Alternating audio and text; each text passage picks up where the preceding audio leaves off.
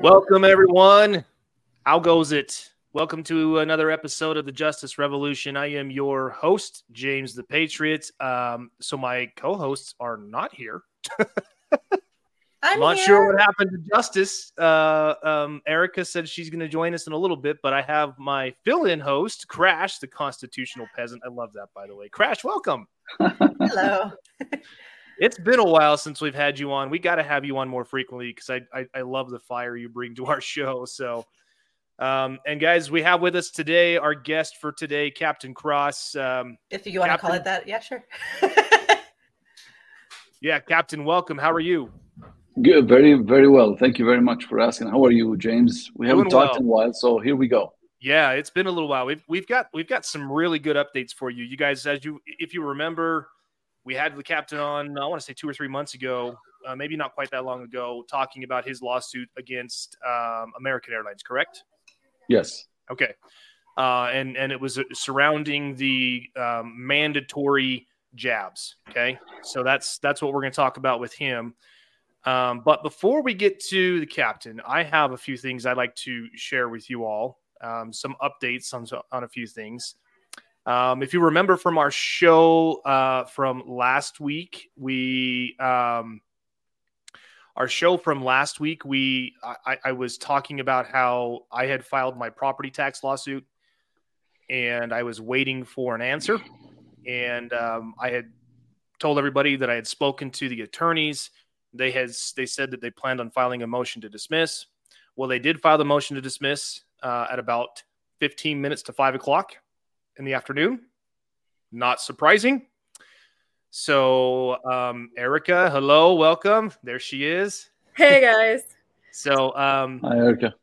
She's going to have to, did you already take your son to school or are you going to have to step away? No, I am going to have to step away. We just got so involved. We were studying the Bill of Rights from the Indiana Constitution. So it just carried us away. How dare you talk about the Bill of Rights? That's just, I mean, well, we the people. Do you see the banner behind my head? We the people. I mean, hello. That's what this is specifically for those accused of crimes and stuff like that. The rights that they have. Right.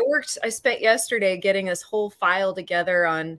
It's called the Erica Got Busted file. I don't know, just in case I get arrested for something, or I've got an affidavit of kidnapping in there. I've got my non-statutory abatement.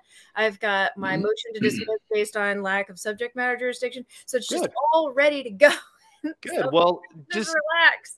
I realize it's better to be prepared than not prepared, but let's just hope it doesn't come to that you ever have to use that. So right, better to have it and not need it than need it and not have it. Good saying. Good. Well, we're glad you're here. Justice hopefully will jump on here sometime soon. I haven't heard from her yet this morning, but I was just giving everybody an update on my property tax suit. So because when we did the show last week, they hadn't filed a response. They hadn't filed a motion to dismiss, but they did. At about 15 minutes to 5 o'clock, they filed a motion to dismiss. Their basis for that motion to dismiss is two things. So under Rule 12 of the Federal Rules of Civil Procedure, there's 7 things that you can file a motion for, a pre-answer motion. The first one is for lack of subject matter jurisdiction, which they cited. And then the most common is number 6 for failure to state a claim. So I took a look at the motion on Friday, and I sent a strongly worded email to these attorneys because clearly, well, one of two things happened after they read my complaint. Either they don't understand and comprehend plain English, or they are deliberately, which I feel like is the case here, they're deliberately attempting to influence the court in a different direction. So I'm going to talk about that here in just a second. I want to show you guys what the ridiculousness of their motion, and Captain Cross, I'm sure, can attest to this with the cases that he's been litigating. We'll get to that here in just a few minutes. But first, before I do that, I want to address something that's really been bothering me. Last week on our show, we had a number of really good people adding comments to our chat. So, and I really appreciate everyone that contributes to our live streams. There was there was an individual who I asked to IM me, and this individual did so because when they were talking on the show, I was like, oh, this sounds like it's a concerning problem. So this individual IM me and gave me the information, well, bits and pieces of it, I should say. I didn't get the full picture. I did the best I could to help this individual and to direct the individual which way to go. But it was clear to me that this individual was wanting me to do it all for him or her. And I've said this before, you guys, I would love nothing more than to just do this for anyone who asks for help. The rules prohibit that, number one. And number two, I am not physically capable to do this for everybody who reaches out for help for me. If we are to restore this republic to the once great nation that it was, when you could walk up to anyone on the street and ask them what the Seventh Amendment protects and they could tell you, we need to take ownership of our own problems, and we need to learn how to litigate our own issues. It doesn't mean I'm not willing to help read something that you've written up. It doesn't mean I'm not willing to give you constructive criticism, because I am. But I will not, under any circumstances, be belittled because you don't think I'm doing what you want me to do. Hey, Justice. So I'm standing on my soapbox right now, and if I'm coming across harsh, I am sorry. That's not my intent, because I'm trying to help anybody I can. I have never, in the almost 3 years I've been doing this, taken a dime from anyone, nor will I ever. So don't sit there and point your self-righteous finger at me and claim that I'm not doing what I should be doing to help you. Your problems are just that, your problems. Own up to it. If you don't like what I'm telling you, that's your problem, not mine. Okay, stepping off my soapbox. I'm going to piggyback your soapbox real quick, because I touched on this on Monday. And, our entire nation has become very complete.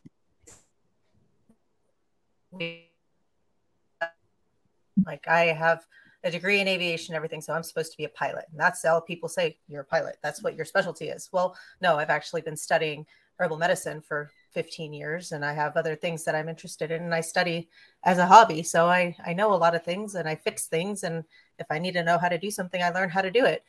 Yeah. And I think that it's a new phenomenon as of the last 75 years that people are specialized and feel like they're experts in one thing and they can't learn other things. But, we used to have to always fix our own farm equipment and trucks, and there wasn't an expert to show up to do the plumbing or whatever. You fixed it. And I think that, that applies to legal knowledge and, holding our own ground as a country more so than plumbing. And I think people just have inherently become complacent and dependent on the legal system and people that they see as more,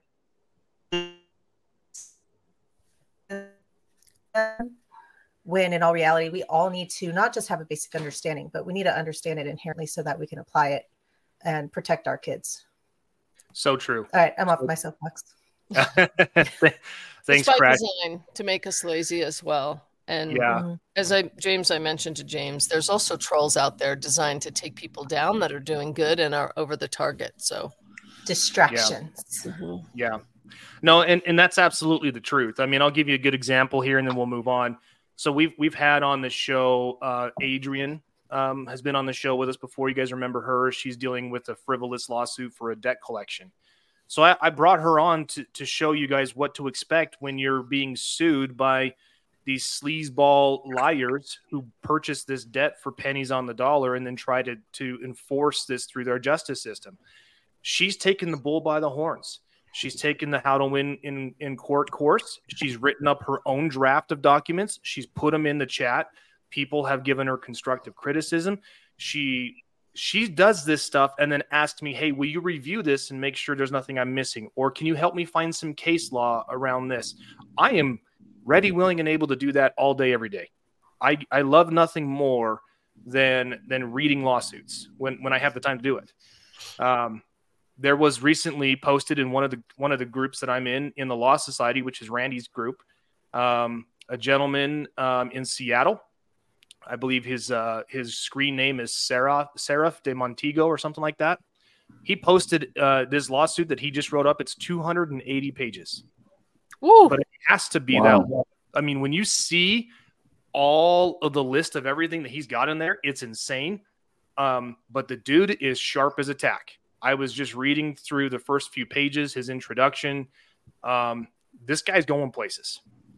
This is what we need. We need more people like that. So, again, I apologize for using this as my soapbox moment. I was really hurt and bothered by the comments that this individual posted directed at me. Well, you haven't won anything and you haven't done anything. Is like, that means zero zilch. Guess what? I've had little victories that have gotten me what I wanted. I sent a strongly worded document to my daughter's principal and I got her out of state mandated testing. I count that as a win. It's the little things. It's the little things that we do that justify these things moving forward. Now, with that being said, let me talk real quick about my lawsuit, and then we'll bring Captain Cross on, and he can fill us in on his. So let me pull up this. All right. So when we did the show last week, whoops, that's mine. That's not the one I want. Sorry. When we did the show last week, I was still waiting for the defendants in my case to oh yeah, that is the one I want. Was the defendants in my case to file a motion, and they hadn't done that just yet. Now, they did finally, by the end of the day, file this motion, and it's right here. So they're moving to have my case dismissed under these two rules, Rule 12b-1, which is for lack of subject matter jurisdiction, or alternatively, Rule 12b-6. This is interesting why they used or alternatively, and I'll talk about that here in a second. I'm sure Captain Cross can verify this, okay? So the basis of Rule 12b-1 is lack of subject matter jurisdiction, okay? Here's what I find is fascinating. Under the facts section of their motion, which, by the way, are all unsupported because this is just signed by the liar, under the facts section of this motion, it states right here, defendants each in his or its own role assessed an ad valorem property tax against plaintiff's property in Weber County, placed it on the tax roll, notified plaintiff of the taxes owed, and attempted to collect the taxes owed. Do you guys know why that statement is significant? No. Captain Cross, let me ask you, if I stated unequivocally in my complaint and that there was no evidence attached to that I am not a taxpayer, why is this that I just read relevant? I'm going to have to claim ignorance on that. I think he's probably trying he's addressing you as a living man and then you as the entity of a taxpayer. Bingo. Right? There you go. Yeah. I actually reached out. I sent an email and I reached out by phone. So this would have been Tuesday earlier this week because Monday was Labor Day. I talked to them on Tuesday and I said, hey, gentlemen, I'm not sure. I said, I got your motion to dismiss. I gotta be honest. I'm very confused. From what I'm reading, I said, is your assertion that I am a taxpayer? And they said, yes. Okay. So you feel that I'm a taxpayer. All right, great. Nowhere in my complaint did I state that I was a taxpayer, nor is there any evidence that proves I'm a taxpayer. Okay? That is the key. Just because you make the statement that I'm not a taxpayer, well, that's a legal conclusion. But you'll see, or I'm not going to pull it up, but numerous times in my complaint, I stated I am not a taxpayer, nor am I in receipt of any documentation that would act as strict evidence of that fact. Is that something that anybody can rebut? Well, sure. They can bring the evidence. Right, yeah. So but there who's is the burden on now? The burden of proof is on who to prove that I'm a taxpayer? Yeah, it's on them. It's on the other side. So this This is why I'm saying, you guys, I mean, it never ceases to amaze me what these liars do in their court documents. He just put on paper and admitted that his defendants, or excuse me, that his clients assessed an ad valorem property tax against a non-taxpayer. That's the nail in the coffin right there. Yeah. Does the word "it's" is that what's describing you as a taxpayer, as an no, because I named talking about the defendants. Okay, yes, so you're yes, talking about the corporations and the individuals. Correct. So okay. I named 5 defendants. I named 2 individuals who are elected to those positions. So it was the county assessor and the county treasurer, and then I named the county assessor's office, the county treasurer's office, and then the county itself. Okay. Because those are legal entities and they can sue or be sued, right? Right. So that's what you're talking about here. I was thinking for some reason they were saying you and it. Never mind. But yeah. Still the same principle. Same principle. Yeah. So basically, just to save a lot of time, this entire motion, which is 11 pages, it's not very long. The entire thing rests on the fact that I'm a taxpayer. Now, if I went in there and I didn't dispute the fact that I'm not a taxpayer, then he would absolutely have a leg to stand on, but he doesn't, because of the fact that he does nothing to bring any kind of evidence forward. So let me just show you right here. He says the court does not have subject matter jurisdiction, so the case must be dismissed. According to this federal statute, 28 USC 1341, it says that district courts shall not enjoin, suspend, or restrain the assessment, levy, or collection of any tax under state law where a plain, speedy, and efficient remedy may be had in the courts of such state. Okay, so what is the plain, speedy, or efficient remedy? Well, if you're a taxpayer and you don't agree with a tax that's being assessed, you can challenge that in a state court. And this law right here says that if you are a taxpayer and you don't agree with the tax that's being assessed, that you cannot challenge it in a federal court. That would deprive the federal court of subject matter jurisdiction, which is the entire argument this guy's making. Okay? Here's what's interesting, too. He says, under Utah's property tax code, it establishes the method for challenging such a tax. So when you see person listed in any of these things, that's referring to the legal entity, to the taxpayer. A taxpayer is a person. And then he goes on, plaintiffs does not mention, let alone address this statute. Well, duh, numb nuts, because I'm not a freaking taxpayer. I mean, this is why I was like, you guys, my head spins sometimes. I was like, do you understand plain written English? Or do you just choose, oh, there's no way that you can't be a taxpayer? Everybody's a taxpayer. You have to be a taxpayer. Says who? Again, these guys, these supposed learned guys who went to law school, who have a degree, who have a bar card, they don't even know their own rights. Yeah. And it's sad. It's just sad. Here's what's interesting. It says the statutory process to recover property taxes in Utah is essentially the same as claiming refunds from the IRS. And here's what it says. The Internal Revenue Code provides methods to ensure due process to what? Taxpayers. Bingo. Okay. That's his first one. His second one, and I'm going to scroll down, says the plaintiff's complaint fails to state a claim upon which relief can be granted. Again, if I'm a taxpayer, he would be correct, but I am not. And I'm just, because this is ridiculous, I'm just going to go through this. He even cites the Utah Constitution establishes a property tax. Correct. So that each legal entity, person, and corporation pays tax in proportion to the fair market value of his, her, or its tangible property. Again, two different things. Just because I was born on this ground and just because I buy a piece of property within the territorial jurisdiction of your county does not grant you rights in my property. That is about as asinine as me sending a tax bill to Crash in Mississippi. But they're saying though that you are liable because you registered on their rolls.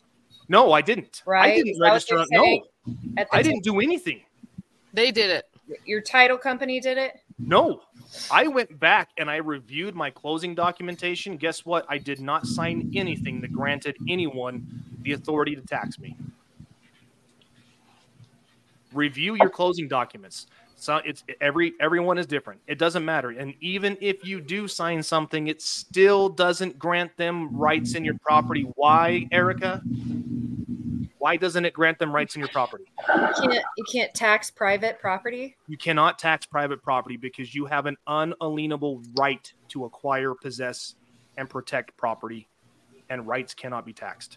The property tax issue goes far beyond that. There's an issue going on in my county right now with some people I know, and that they paid off their land. And when they paid off their land,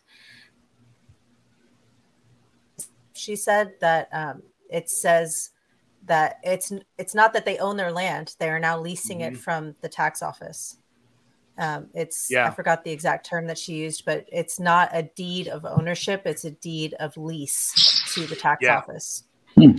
Yeah. And again, you guys, this is if you look and Crash, I'll tell you right now, if you jump onto your county's website and you look at the process for collecting unpaid taxes, like if they do a tax sale, you're going to see the county guarantees no right of possession of this property. Buyer beware. That's exactly what it says. So they are selling property that they have absolutely no rights or authority to sell. Yeah. Zip, zero, zilch. So, again, this guy's entire argument here goes on about how I don't make any argument how the property tax is unconstitutional. He's right. I don't make an argument that the property tax is unconstitutional because it's not. It's a constitutional tax when it is assessed to a taxpayer. Their process for assessing this tax against me, a non-taxpayer, is unconstitutional. Okay, so let me get rid of that. And I'm going to show you my response real quick, and then we'll jump into Captain Cross. Okay, so here's my response. And then also, too, you guys need to understand something. When a defendant challenges the court's subject matter jurisdiction, if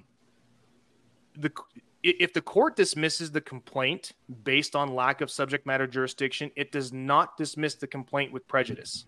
You are welcome to change or fix those jurisdictional deficiencies and refile again, just so everybody knows. Under Rule 12b-6, that's where it gets a little dicey.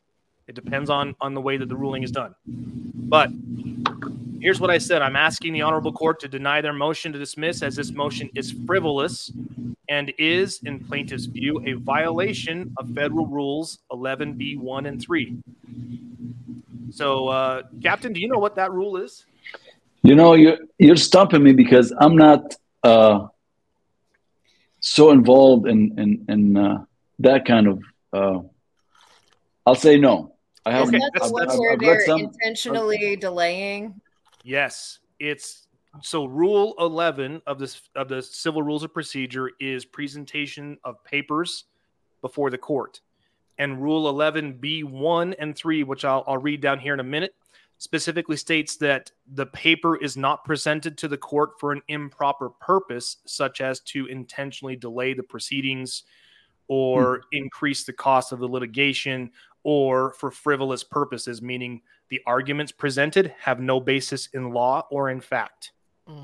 We talked about that last week. Yeah. Mm-hmm. Yes, in law or in fact. Okay. Now, here's something else that's always a good thing to do that Dr. Graves talks about in his course.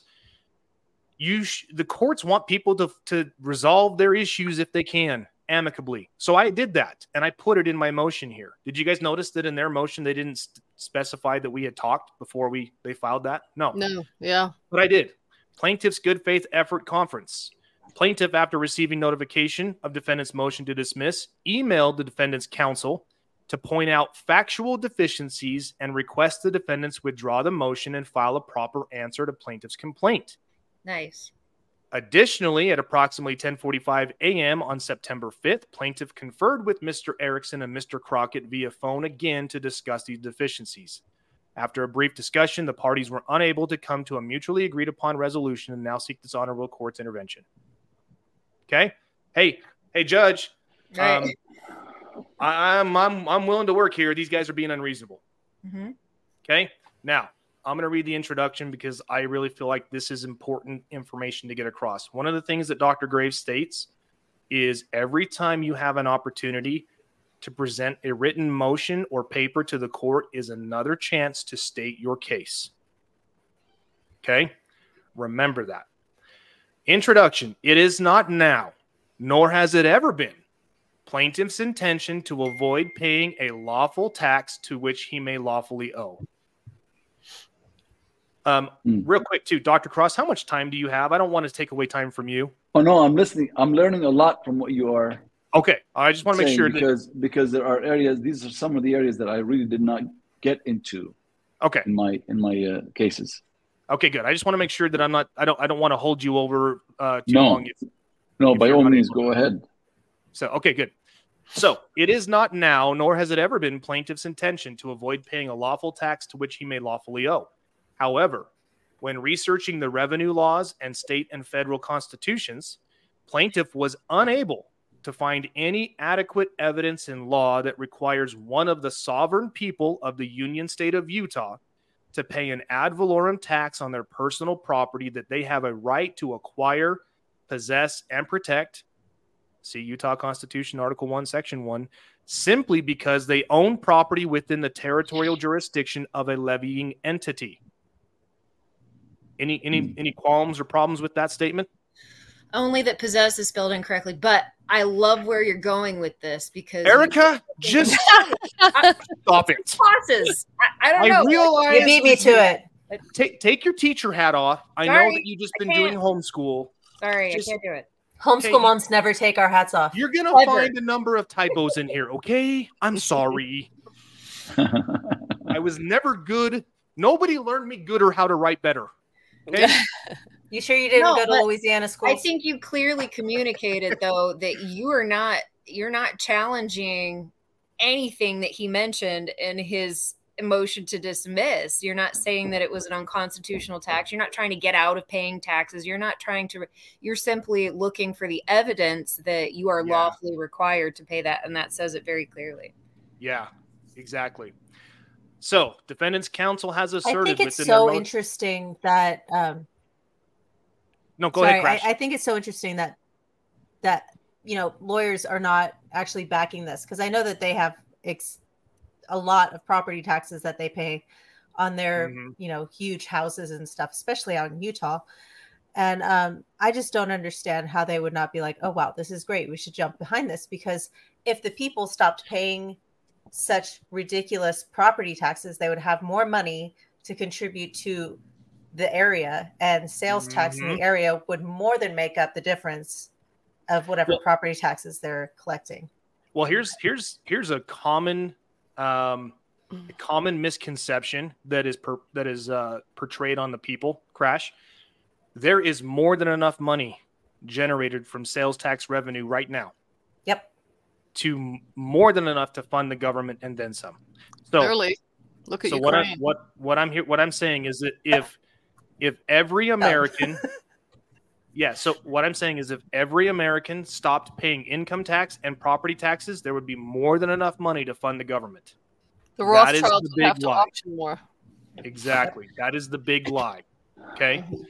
So let me move on here. It says defendant's counsel has asserted within their motion to dismiss that this court lacks subject matter jurisdiction to hear this case, and that plaintiff has failed to state a plausible claim for relief. As in counsel's words, plaintiff has stated multiple legal conclusions and no factual allegations. Plaintiff is left scratching his head wondering what pleading counsel was reading, or if they read the pleading at all. The basis that this entire motion to dismiss rests on is one simple issue of material fact, according to counsel, and that is that plaintiff is a taxpayer. Now you'll notice I use the words issue of material fact. Do you guys know why I chose to use issue of material fact? No. Anybody know? Captain Cross, would you know why I would say that? Oh. Well, because it has to be supported by law. It does. But guess what I can do now, because this guy was dumb enough to state in his motion to dismiss that they assessed a tax on me and they did all this stuff. I can actually move for summary judgment, because one of the requisites of summary judgment is that there is no issue of material fact between the parties. They contend that I'm a taxpayer. I've contended that I am not. They admitted that they assessed a tax that's only accessible to a taxpayer against a non-taxpayer. That's why. Okay. I said, plaintiff finds defendant's motion to contain multiple false statements, meritless legal theories, excessively voluminous and unfocused ramblings that are so confusing, ambiguous, vague, and unintelligible to the point the plaintiff is left wondering if defendant's counsel can read and comprehend plain English. Thank you, Alphonse, for that one. Plaintiff finds this motion to dismiss frivolous for failure to state any legal deficiencies within the four corners of plaintiff's complaint. See, there's another typo. And therefore should be denied for the following reasons. Okay? I'm not going to go through this whole thing. It's posted in our group. You guys can read it. But again, I just reiterate about the undisputed facts. I said defendants by and through their counsel have stipulated that the following facts in plaintiff's complaint are true. And I just go through and I list each one where they failed to provide any evidence of a licensed business activity, where they have each in their own or its own role assessed an ad valorem property tax. I basically copied this section right here, word for word, from their own motion to dismiss and put it in here. So again, thank you, counsel, for that one. Here is the big kicker right here. This is an undisputed fact. Plaintiff, as a non-taxpayer, has no adequate remedy at state law within the Utah Revenue Code, Title 59, to recover funds taken from him under the color of law. Rulings from the 10th Circuit Court of Appeals confirm as much. This is what they said. It is equally well settled that the revenue laws relate only to taxpayers.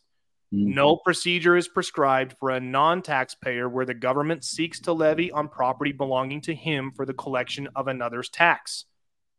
And no attempt has been made to annul the ordinary rights or remedies of a non-taxpayer in such cases. If the government sought to levy on the property of A for a tax liability owing by B, A could not and would not be required to pay the tax under protest and then institute an action to recover the amount so paid. His remedy would be to go into a court of competent jurisdiction and enjoin the government from proceeding against his property. What do you think I just did? Yes, you did. Yeah. 10th Circuit Court of Appeals, 1948. Great case. Okay. Again, I don't want to go through all of this stuff here because, I've proven that I have subject matter jurisdiction, or excuse me, the court has subject matter jurisdiction because I'm a non-taxpayer. Okay. By the way, this is one thing here. I said, again, plaintiff is confused and left wondering where counsel got this assertion. Plaintiff stated numerous times and alleged numerous times that he was not a taxpayer and that the defendants have provided no evidence to him as such.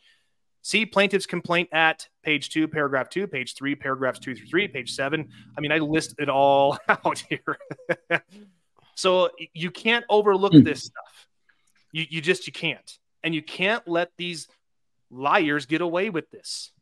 This is why I affectionately call them liars, right? Because this is the crap they pull. I have stated a claim for relief under 12b-6 because where does it say right? Okay. I said the application of the state's revenue laws towards plaintiff and his private property are unconstitutional. Counsel would have this court believe that plaintiff contends that the property tax laws in and of themselves are unconstitutional, but nothing could be further from the truth. And that's the truth. I didn't state that the property tax laws were unconstitutional because they're not.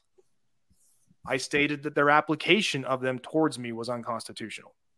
So I want to get down here to two things. Okay. Again, when a lawyer tries to insert things that are outside of the pleadings into the case and refuses to substantiate that with evidence that the rules require, what do? We call them out on it. That's what we do.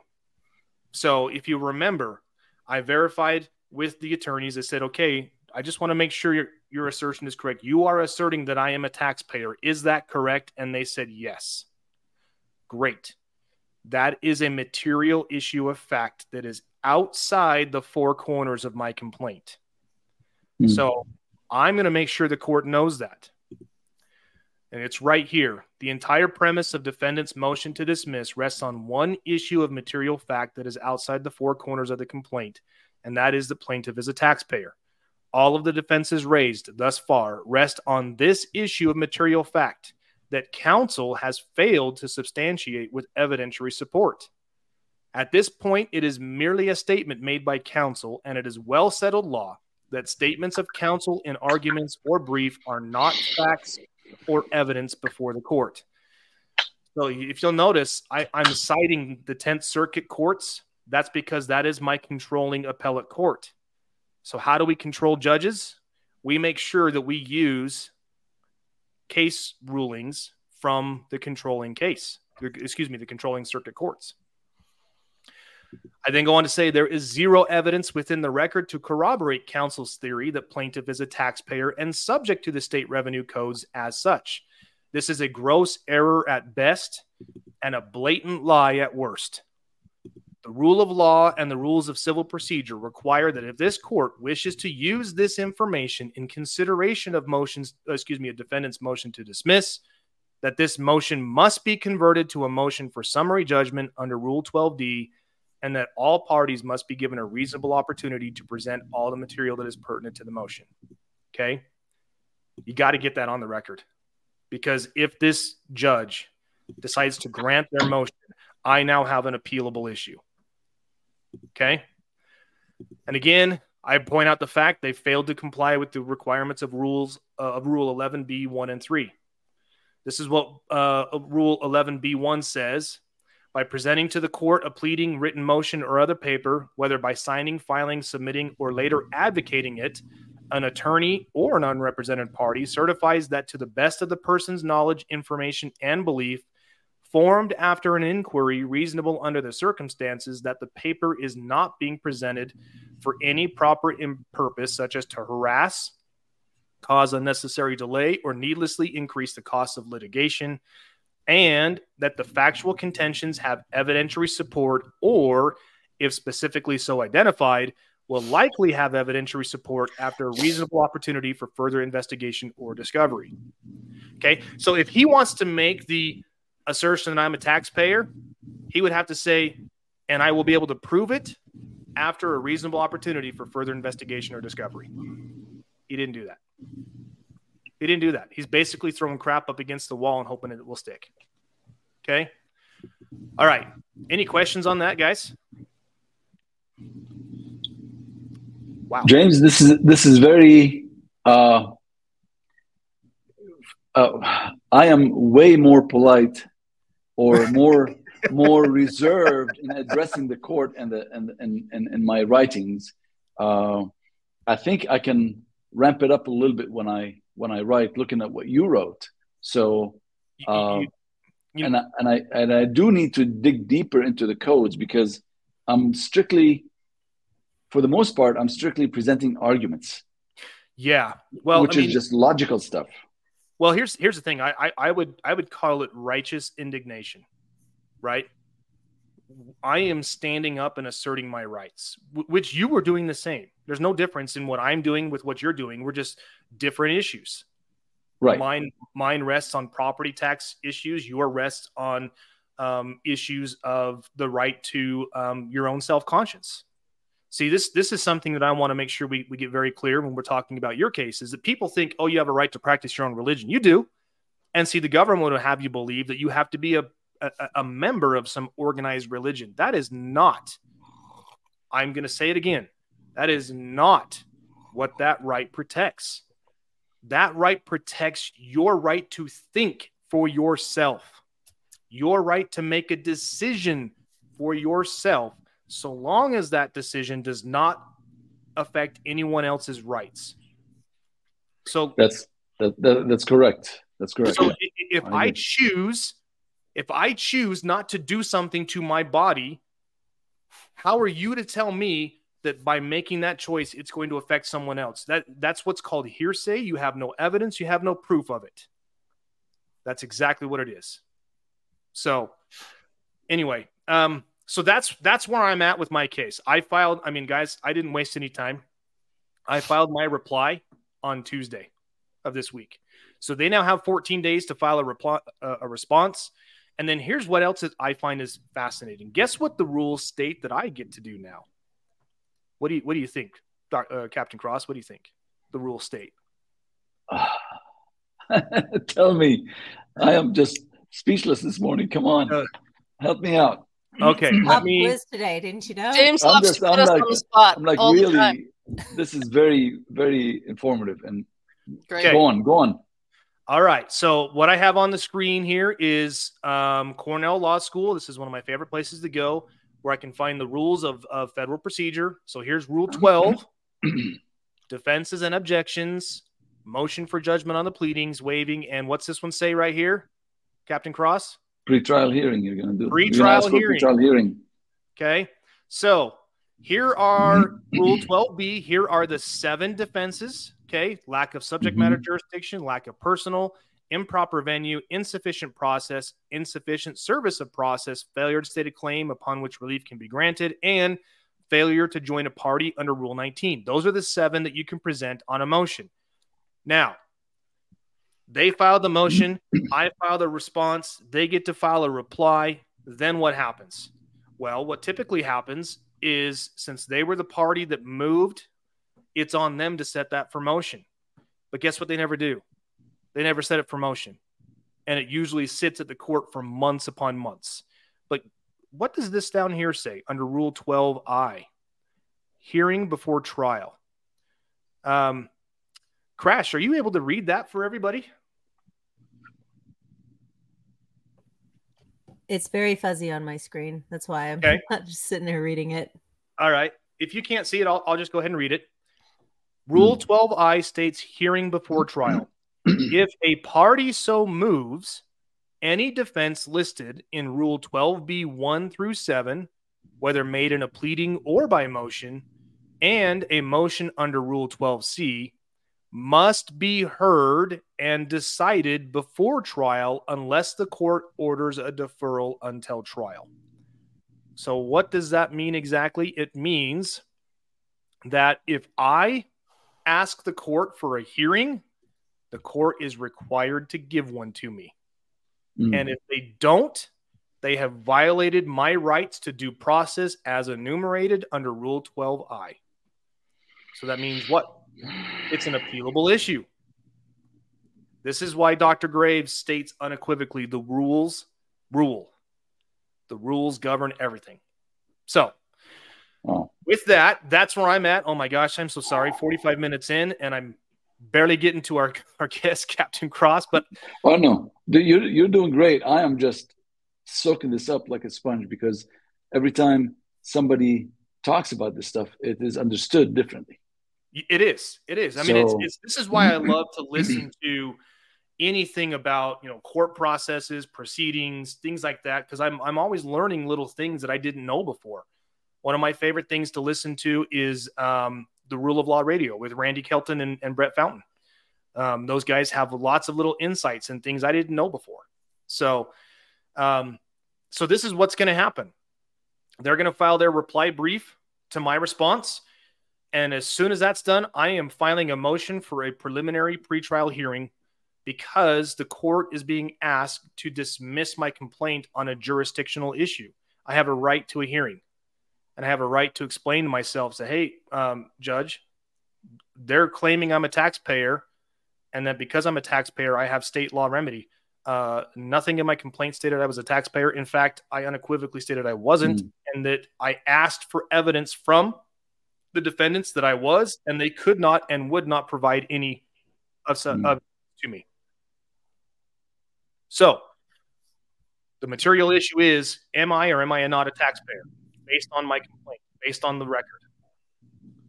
And this is why I want a hearing. I want to get it on the record, and I want a transcript of it. So if the judge says, yes, you're a taxpayer, in this case, dismissed, I'm like, okay, judge needs to have his head checked. We're going to the 10th Circuit Court of Appeals. And I've got the case right there. The one thing that I want to say is that whatever you claim in your complaint must be taken by the court as true and correct. Correct. So they need to provide evidence that what you're saying is incorrect. Exactly.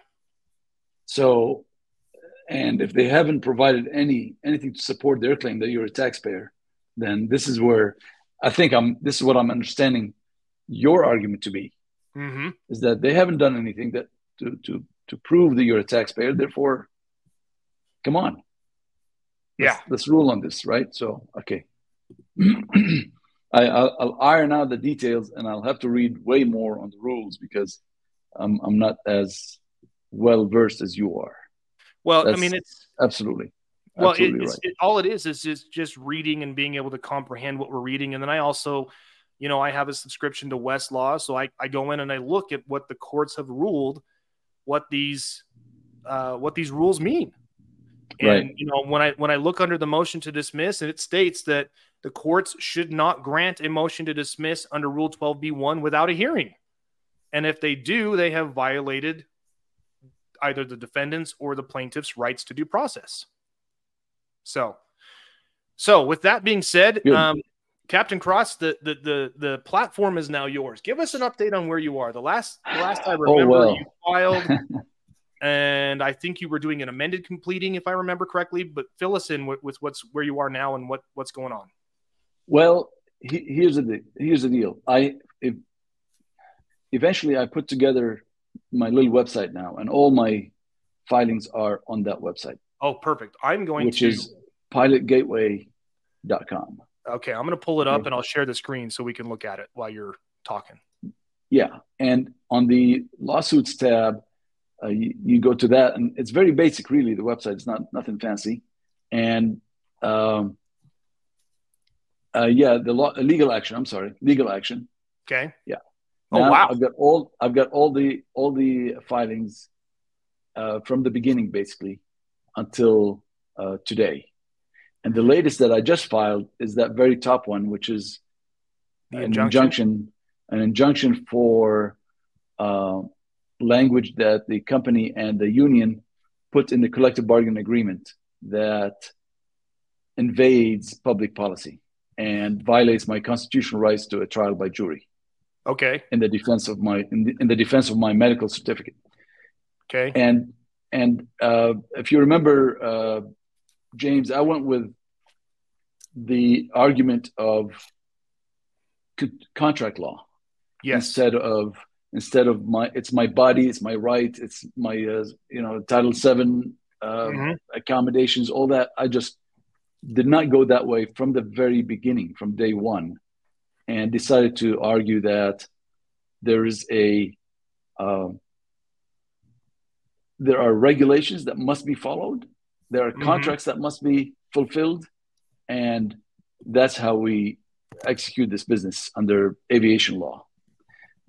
And the medical certificate is just rule supreme over everything that we do. Okay. So I filed, if you go to American Airlines case, I filed the complaint. They filed their motion to dismiss.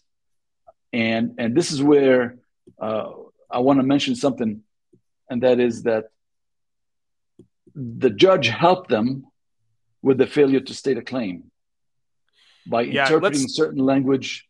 If you want to pull that up. I'm going to. I actually downloaded the judge's order, and I already see problems with this. But yeah, I'm going to pull it up, and you can talk to it while I've got it up here. So yeah. So basically, what the judge ruled, what I wanted to do, is get out from under the Railway Labor Act. And the Railway Labor Act has an administrative process to resolve disputes over contractual terms in the collective bargaining agreement. Okay. A medical certificate is not part of the collective bargaining agreement.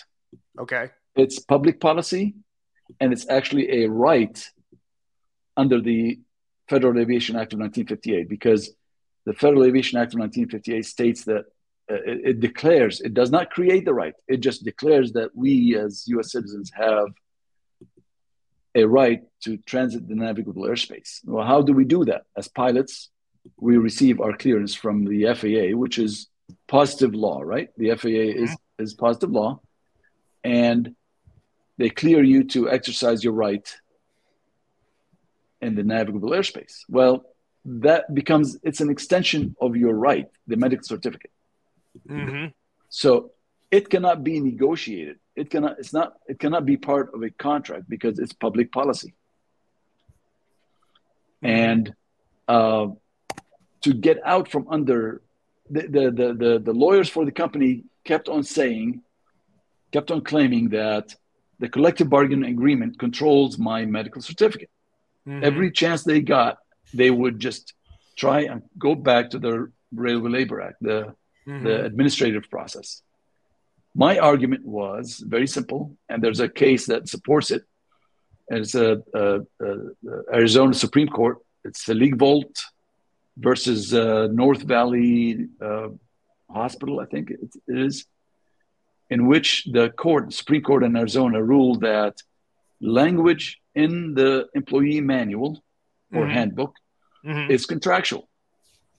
It's contractual, and companies cannot change those rules when the employee reliably depends on this on the manual or it would be to the employee's detriment if they do change the rule. So my argument focused on that as a contract between the airline and myself, where the employee handbook says a pilot is responsible to maintain his medical certificate. Mm-hmm. And if he's unable to do that, then he would notify the company. Okay, so what the judge did in this ruling, and if you go to, let me see, if you scroll, let me see, I can't remember now what page it was on, but he ruled on the contract. He said, he admitted that language in a manual. Here it is. There it is. That I think towards the bottom, pre-hire and documents and so forth. And it goes towards the bottom. It goes, the court assumes without no, at the top of the page there, James. Yeah. So the court assumes without deciding that plaintiff has sufficiently alleged that the attached employee handbook and flight operations manual are contractual, because plaintiff's failure to allege a breach of any of the terms contained herein or elsewhere is dispositive. Now, how did he justify that? Yeah. He's saying you failed to allege a breach of contract, but I thought one of your causes of action was a breach of contract. That is right. So it's the breach of that contract, which is contained in the employee handbook, in which it says each pilot is responsible to maintain his medical certificate. So what he said was that it is only binding on me to maintain a medical certificate. And if you read, he goes at the line 2 in that paragraph, the second paragraph says the attack alleges that American's mask policy breached terms in the flight operations manual requiring pilots. He didn't say responsible to maintain. He started with to maintain a current medical certificate appropriate for the crew position. And he said that is only binding on me. Yeah, it says these terms plainly impose obligations on plaintiff, not defendants. That's right, which is not true, because if you read the whole, and words have meanings, right? So responsible to maintain means that they cannot interfere in my responsibility to maintain. Therefore, it is binding on them just as much as it is binding on me. Yeah, so this amounts to an abuse of discretion by this judge. So that's right. So what he did is he created a lack of, or he created a condition where there's a lack of stating a claim. Yeah, he ruled that the plaintiff lacked, he did not state a claim, and he ruled on that. Well, he gave them a win with that language. Yeah, Okay? By him he says interpreting right language. here. He says right here, plaintiff's arguments to the contrary are unavailing. He argues that any imposition by American of any medical procedure is ... a violation of the very term of the employment contract. This argument is utterly baseless. Okay, why? Which is BS, because that's exactly what it is. They cannot impose any medical procedure on me because they cannot be party to the contract between myself and the people. See, the medical certificate is a contract with the people. Yeah, see, what this is, guys, is a violation. And this is something you might want to consider if you get an opportunity to amend your complaint again, Captain Cross, is you need to allege a violation of your right to contract with your passengers. This procedure violates an unlawful attempt to let me just make sure I'm phrasing this right. Impaired obligation. Yes, there you go. This imposition impairs your obligation and your right to contract with them. They are trying to insert themselves into a contract in which they have no business being involved in because they're not a party to that contract. That is exactly. So if you go to this case is fully briefed now at the Ninth Circuit. Yeah. Okay. Let me download your brief and we'll take a look at that. So. And if you read in the brief, that's precisely what I said. Not as eloquent as you would state it, but in your opening brief. In my opening brief, absolutely. Okay. And then in their reply brief, here's the beauty. So he gave them a way out.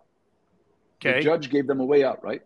So the judge at the trial court. I just want to make sure. At the district court, yeah. Gotcha. Okay. In his statement and reasoning for failure to state a claim, he gave them a way out. So he interpreted the language as he saw fit to kick it out of the courthouse, out of his court. The beauty is, in their reply brief,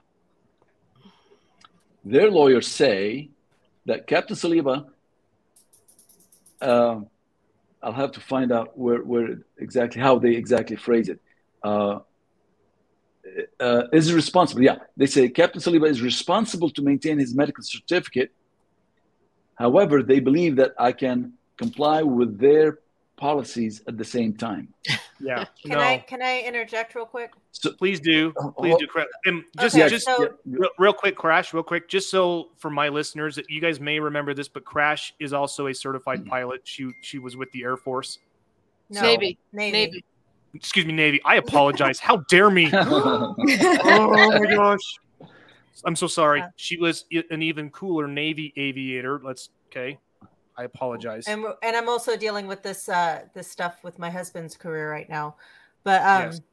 What I want to give some context to is the contrast here. You know, people look at this and they're like, oh, whatever. You know, you go and you get your medical and you have your certificate and you good.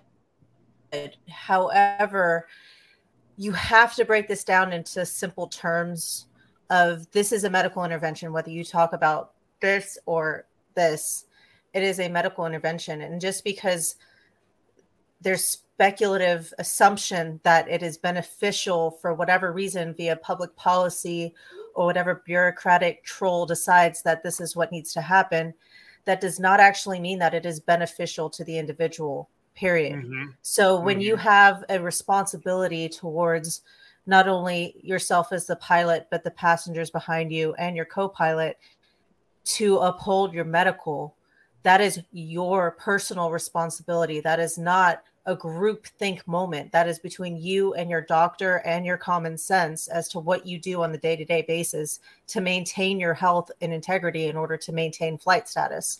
So if you go into a flight and you're undermining your common sense of what you need to do in order to maintain height, like the and mental acuity in order to operate that aircraft at the safest possible, level to keep everybody, on time, safe. And if there's an emergency procedure, there's not something impeding your ability to do that. You're not tired and fatigued. You don't have a headache, and you're not doing something intentionally to contribute to getting a headache, being fatigued, or having anything in the way. That is your responsibility. We're not allowed to just go and take a Benadryl and then go on the aircraft. We have limits for what we're supposed to do. So we cannot allow any entity to come in and tell us what we need to do in order to maintain our health to fly as a group. That is. Wait a minute. You mean to tell me that showing up for work drunk is not good? I mean, it's fun, but I don't recommend it.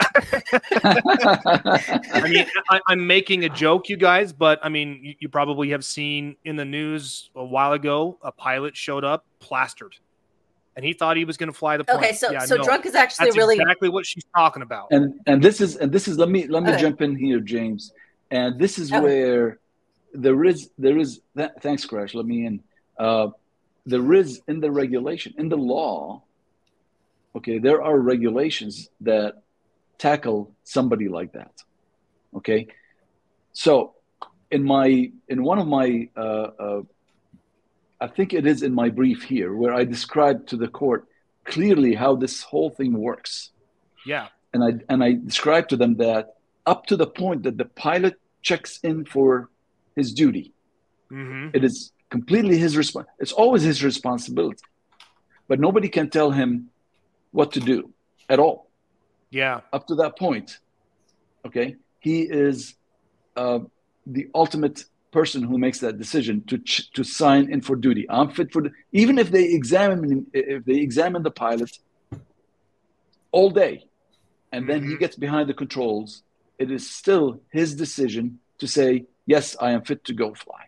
They can't force you to do so. I'm reading it right here. It says safety is no accident. At the pinnacle of the equation of safety are the pilot's skills and health. No matter the skill of the pilot, if he is not healthy, the equation fails. That's right. You're not wrong. Yeah, that's right.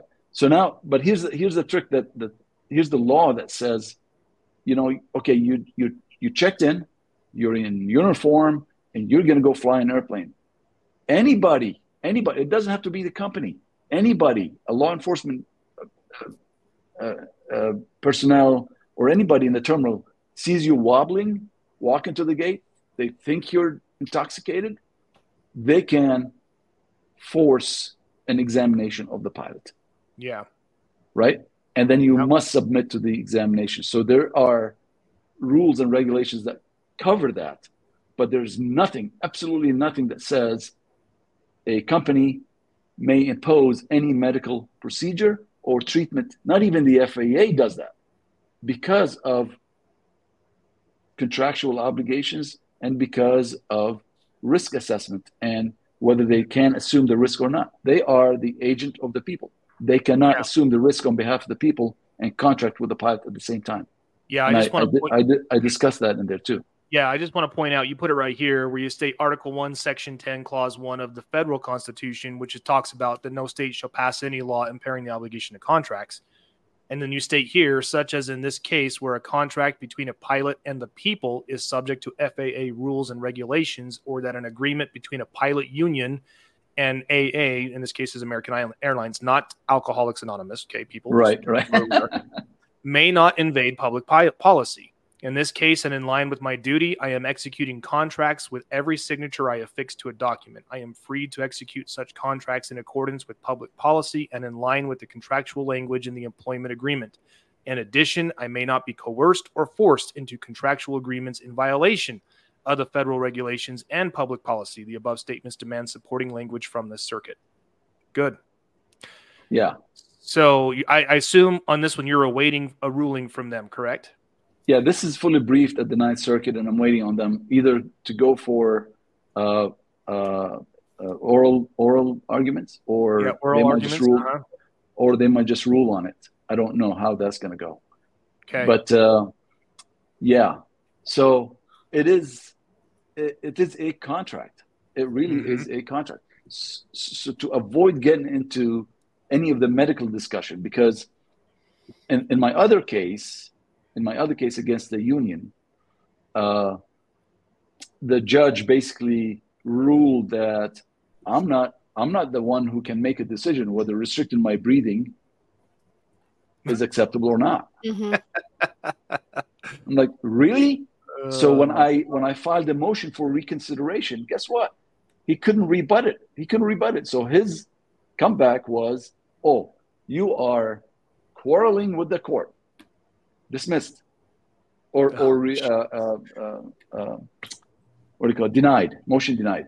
Yeah. Because now I am quarreling with the court because I corrected him and I told him exactly how the rule applies, and he didn't like it. He just did not like it. So that's what court is for. That's right. Court is for quarreling. because he did not have any law to support the statement that he made, which is he can't support it. There's nothing that he can say to support it. Oh, I love this right here. By the way, there is, and this is working in your favor, Captain, there is case law from the Ninth Circuit that states that private actors who are aligned with state directives are considered state actors under Section 1983. Because I just pulled this up from the court's order where it says Section 1983 provides a civil right of action, but only against those acting under the color of state law. He says APA is a union, and generally unions are not state actors; they are private actors. If they are enforcing public policy on the directive of the state, they are considered state actors under Section 1983. And there is Ninth Circuit Court decisions that affirms just that. Matter of fact, I don't remember off the top of my head the name of the case, but it was a I want to say a retirement home of some kind. The people sued because their dad died, and they said that you guys put him in danger of this, and they said, well, we were just doing the directives that the state had, and they sued them under 1983. The Ninth Circuit came back and said, no, you are liable. I think I know which one you're talking about. Yeah, and I think we talked about it last time, if I remember correctly. Yeah, there's so many things. I remember now. I have 5 lawsuits going on.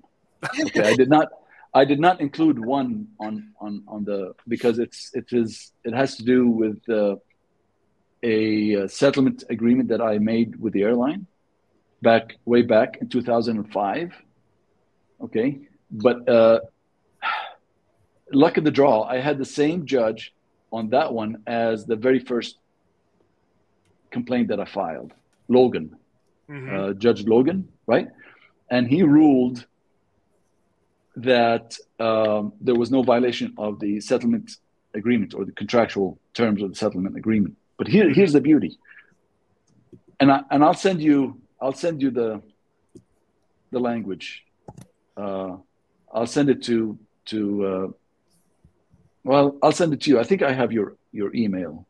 I believe you do. Yeah, but if I don't, just please send it to me, just in case I don't. But here's what he ruled. He ruled that the language in the agreement was unambiguous. All right. Here's the language. Here's the language. It said that the company will provide me with a letter of their policy against non-discrimination. Double negative.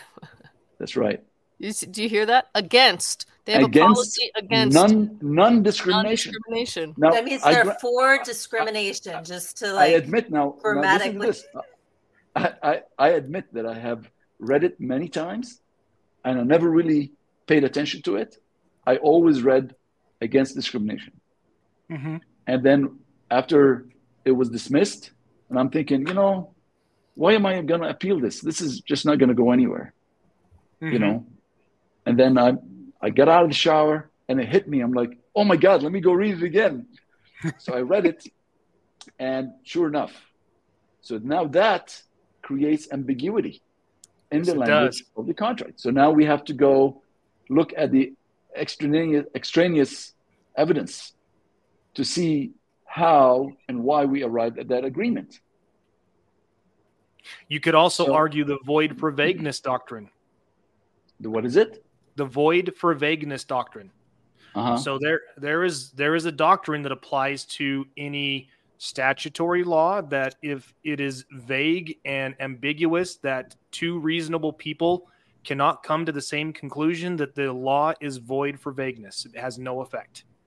You could do the same in contract law too, because generally speaking, if there's any ambiguity in a contract, it's resolved in favor of the non-party who wrote the contract. So, for example, if you didn't write the contract, the other party did, they did, and they put the ambiguity in there, right? The courts resolve that in your favor, not theirs. Does that make sense? Yeah, that makes sense. Yeah. I'm still waiting for that letter. They're supposed to provide me with a letter of their policy against non-discrimination. I don't have that. I don't have that letter. I have a letter that states they will not discriminate, but I don't have a letter that says they are against non-discrimination. So therefore, there is ambiguity. So they wrote the contract. Okay, is there a code or where did you get that? Where can I find that, James? So if you go on to wherever, I don't know what you have access to, if you're just going on to like Google Scholar or if you're going on to Westlaw, just go into Google Scholar and search void for vagueness doctrine and you'll find it. I got it. Yeah. Okay. I mean, it went all the way to the Supreme Court. So the United States Supreme Court issued, this is what void for vagueness means. And basically it's like what I just said. If two reasonable people cannot read the statute and come to the same conclusion, then that doctrine, then that statute is void. Okay. Yeah, because I have not written my brief on that one yet. It's due on the 29th of this month. I've got a few things to do before I get there. So, hey, Captain. But yes. I have a call in. Somebody wants to see if they can my phone on the mic to help explain stuff. You skipped. If that's all right. To see if this works. Okay, I want to see if this works. Hold on. All right, go ahead. Okay, how am I coming through? Clear.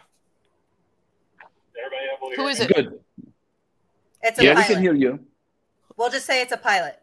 Okay. All right, we got another pilot. Awesome. So can they hear me? Or Yeah, we got you. Go ahead. Okay, so you guys have kind of touched on it around the perimeter, but you need to directly explain, especially to anyone who's not a pilot, that through the collective bargaining agreement, through the FOM, that the company can require us to have a first-class medical certificate because that's part of federal aviation regulation, which is a federal statute. And aviation has regulations in place that restrict us generally when it comes to substance abuse and alcohol, things like Benadryl, as you stated.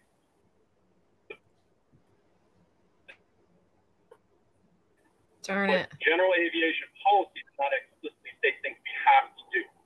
The things we have to do is liaise through aviation medical examiners who are representatives of the federal policy, the federal government, the three-letter agency.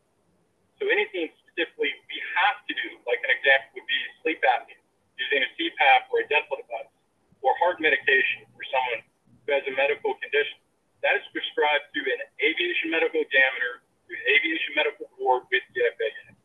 This trumps state policy, local policy, unless it's written in as a law through the FAA as a federal aviation regulation through the aviation medical board. Then it is not, the company can state nothing that we have to do or take, medically speaking. There is no precedent. So essentially, the company trying to say you have to do something medically, as in you have to wear this, you have to take this, you have to receive this inoculation. They have no grounds for that.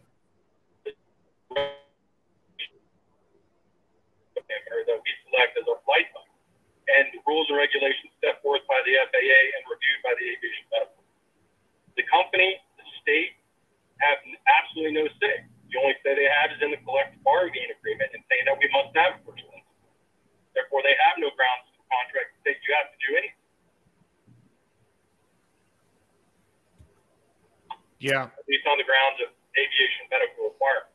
All right. So with that cleared up, Captain Cross, do you want to jump into your latest filing? No, or you want to do that later? Yeah. This is very good. What he said is accurate, is absolutely accurate. But what the companies have done is they were able to secure the consent of the pilots.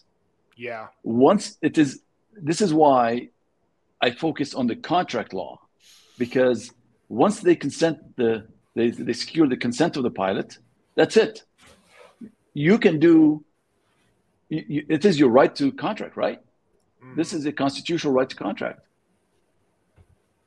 They secured the consent of the pilots, and the pilots made that decision. The FAA cannot tell you what to do. They just can't tell you. They're there to examine you, and if you, and he's the pilot is right on in the fact that you have to seek the treatment if you want to continue to exercise your right to transit the navigable airspace. You ask the FAA, hey, is this okay? Is this approved by you? And they'll say yes or no.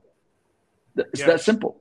They're going to either approve it or not, depending on what their knowledge and what their standards are set to. But nobody can tell you, because they cannot enter. Nobody can demand any treatment because they cannot enter into the contract. Yeah. And in my case, the argument is that there's already a contract where they admitted that it is my responsibility to do so. So they already stated that in their brief. That's it. We're not going to go back and say, oh no, but you can still maintain the company policy or comply with the company policy. That just does not work. No.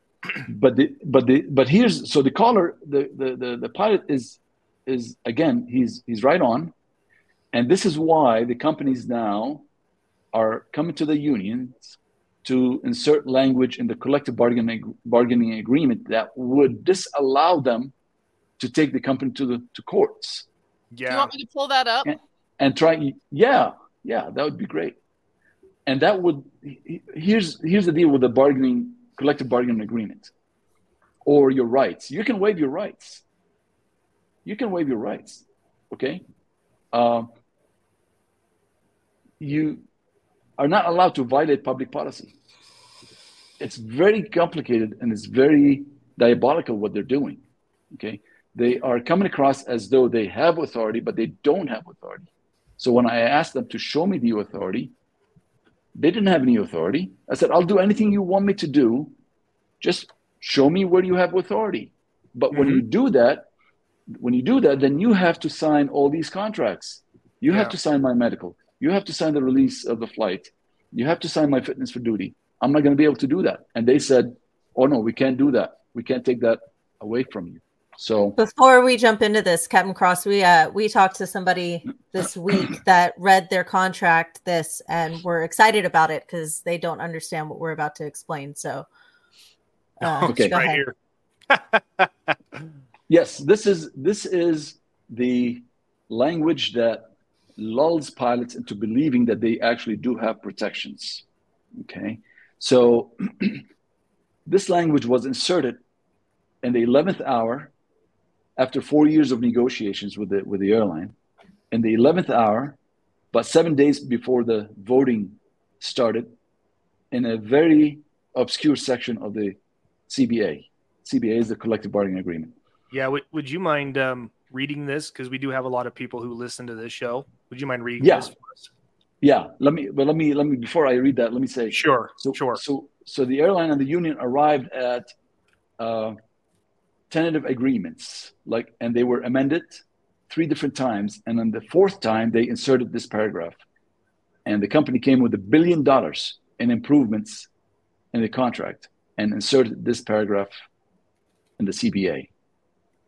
Nobody saw this. Very few pilots actually saw this, and for the most part, only because I was talking about it. I brought it out into the public, and I was telling the pilots, this is not good, because now if you vote this in, you are actually violating your coworkers' constitutional right to a trial by jury.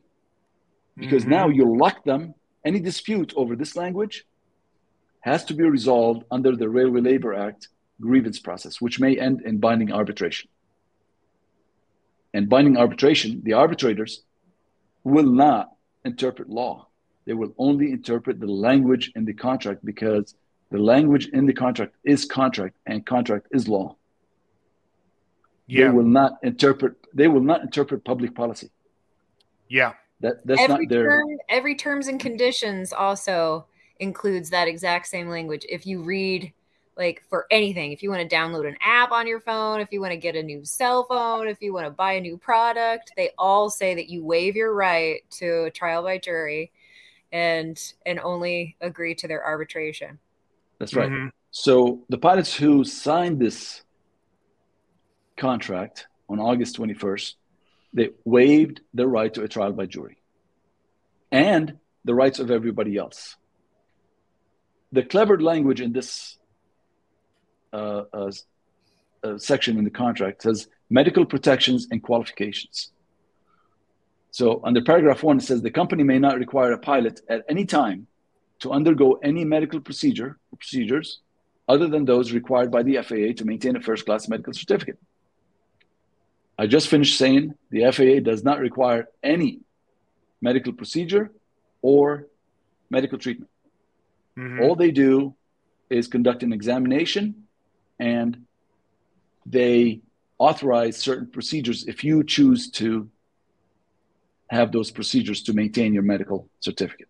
But you have to make that decision. You can't expect the FAA to say, no, you got to have that in order to get a medical certificate, right? So you just meet the standards. That's all they are concerned with. So why do we have a language like that? That's already plain clear. It's clearly plain to us that the FAA does not require anything. Why have that line in there? Well, here's what my thought is. Look at, I mean, you finish reading to maintain a first-class medical certificate. There's a comma, and it says unless required elsewhere in this agreement. Guess what that statement right there just did? That opens up a whole other section underneath that statement. Well, not only that, it just nullified the preceding sentence before it. That may be true, but let me tell you why they have that in there. Because there is another section in the CBA that allows the company to examine pilots for fitness. So if there's let's say a pilot is abusing his sick leave, he's calling sick every weekend, calling sick over Super Bowl, calling sick on the 4th of July, then, well, he must have a chronic illness. Yeah. So if they want to examine him, then they have to go through procedures, right? So that covers that. Okay, I buy that. Not a big deal. But here's the problem. It says medical procedures. There's a medical procedure, and then there's a medical treatment. Two different things. Yeah. So if the company says you've got to take this medical treatment, whatever, vaccination, let's say, okay, well, that's not a medical procedure. I talked to a doctor, and she told me that is a medical treatment. It's considered a medical treatment. So when the company says, well, you got to take this medication, and you say, well, no, wait a minute, let's look at the contract. It says you can't demand any of this stuff. They'll say, read it again. This is not a medical procedure. This is a medical treatment. Yeah. So what that does is immediately invokes the interpretation and application dispute between the parties. And it becomes a word. It becomes. That's right. How do we? They will tell you. The company will tell you. Look, this is how we read it. You understand it differently. You are welcome to grieve it, but you must comply. And you can't go to court. And you can't. If you go to court, the court will say, we don't have jurisdiction over this because there's an administrative process under the Railway Labor Act that you must. It's a contractual dispute now. Yeah, that's right. So this is what they wanted to do. So people like me who take them to court would not be able to do that anymore. And they're also Then going to they have have that word game where, like, for this part of it, they could say that it's an emergency public policy and has nothing to do with the medical procedure aspect of your contract. right, and then it's a dispute. Right. It's a interpretation and application dispute that must be resolved under the grievance machinery. Courts like to call it grievance machinery under the Railway Labor Act. So that in and of itself alone is enough to keep the pilots from courts. Yeah, that's a major issue right there. So James, yeah. So here's what I said earlier, where it comes into play, and that is, so let's say, okay, I disagree with the company, I grieve it, and I take it all the way to arbitration. Yeah. The arbitrators cannot rule on public policy, on the law, because I'm saying this is my medical certificate that you are invading, and they're saying, no, this is contract, you got to fulfill the contract. So you go to arbitration, the arbitrators say, wait a minute, I'm not ruling on the public policy, I'm not ruling on the legality of your medical certificate, I'm just ruling on the language and the contract. Mm-hmm. That's been cited in many cases. One of them is Norris versus Hawaiian Airlines.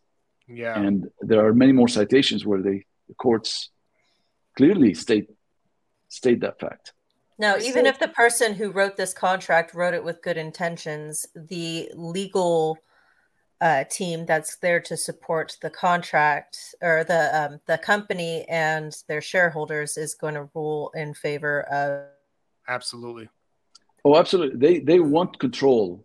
In the individual. They want control, and they want to stay out of the courts. Yeah. They want control, and they want to stay out of the courts. Every single time. So yeah, I'm here to. Sorry, go ahead, Erica. It seems like the only answer to this situation is to just not work for these people. No. Good luck finding pilots now, you guys. The answer is what I just did, which is filing a complaint for an injunction to remove the language from the contract. Because this is public policy. It's never been in any contract that touches a pilot medical certificate where they can dictate any medical procedures or treatments. It's just never existed. And now just putting it there is codifying it and making it contractual. Yeah. And that's a big problem.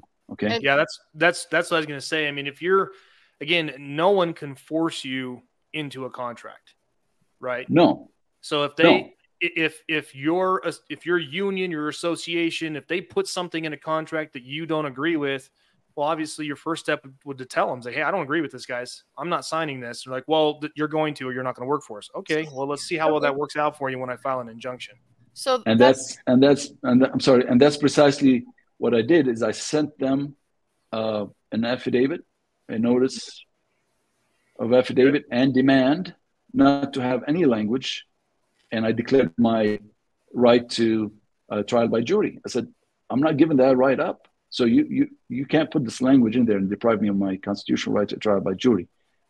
The company did not respond to that at all.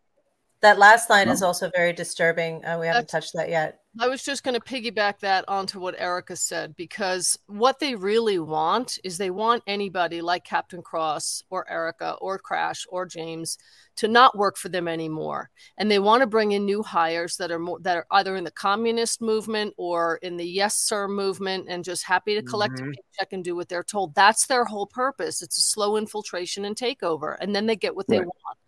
Yeah. So yeah, read the last line there. Yeah, so this provision does not apply to pilot new hire requirements. Right. So the union argues, well, we don't represent these guys, so what do we care? So it's we can't.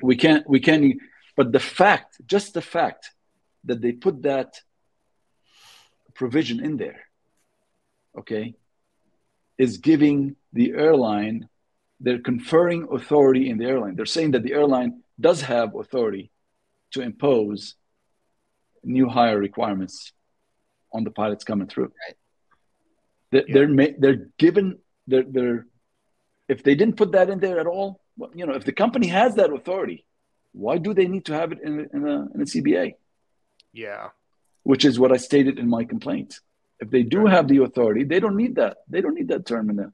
Yeah, this explicitly opens the door for an airline to dictate a medical intervention for new. Crash, your internet keeps coming in and out, but I think we get the gist of what you're saying. So basically, the airlines created a new medical standard that is different than what the FAA has created. Yeah, see, and if we actually lived in a society where these three-letter agencies were created with we the people at the best of intentions, someone at that three-letter agency would be doing what Captain Saliba is doing. They would be filing the lawsuit. They would say, no, we can't interfere with your right to contract, but this violates everything that we were created to do. And again, it's a contract law issue. It's a statutory law issue. Let those liars that live and die in that world go ahead. Be my guest. But you're right, Captain. I mean, it does not.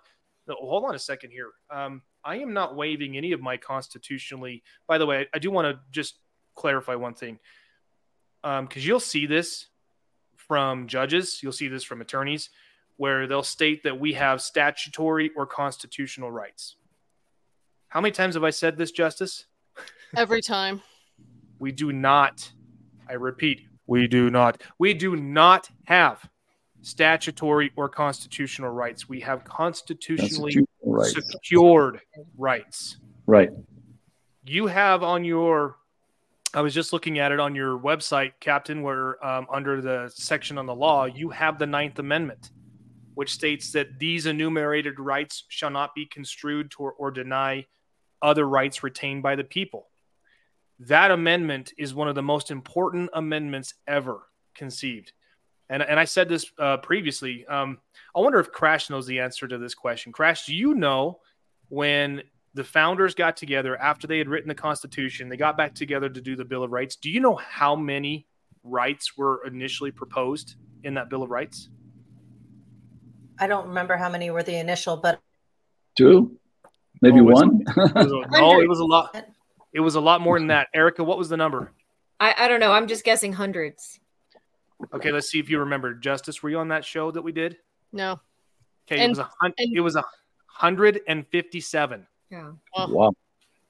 157 rights that they wanted to enumerate and put in the Bill of Rights. But James Madison, being, not only did he have a good name, I'm biased. I do remember that. Yep. Yeah. Not only did he have a good name, he also had like, hey, if we put this thing, the state's just going to find a way around it. Eventually, the government's going to find a way around it. We need a catch-all. The 9th Amendment was the catch-all. Mm. So this. I'm just going back to this, and I put this in my court briefings, and I have no problem, Captain, calling out judges who are clearly in error. And if the judge issues a ruling in my case that says, well, your statutory rights or your constitutional rights, I will throw it right back in their face and say, again, there is no evidence before this court that I have statutory or constitutional rights, because I don't. I have constitutionally secured rights, constitutionally guaranteed rights, of which every member and officer of the court has taken an oath and has sworn to uphold. That's right. Yep. I'm not one of those guys that's going to go show me your oath of office, because, again, that's the wrong argument. I'm going to be like, you are required to take an oath. It's presumed you have taken an oath. And if you haven't, then that's your problem, not mine. Hey, we have he called back in. So, wow. Let's try this. We don't even have a call number, and this is fantastic. I have a call number. She's got a pilot society going on over there. Yeah, go ahead. All right, you're on. Okay. I'm listening in, but I don't have it on right now. I don't want to keep back that quick. I just wanted to put a stamp here, not just on the specifics of the argument, the arbitration in regards to contract law, but kind of put an emphasis on the argument, is that not just pilots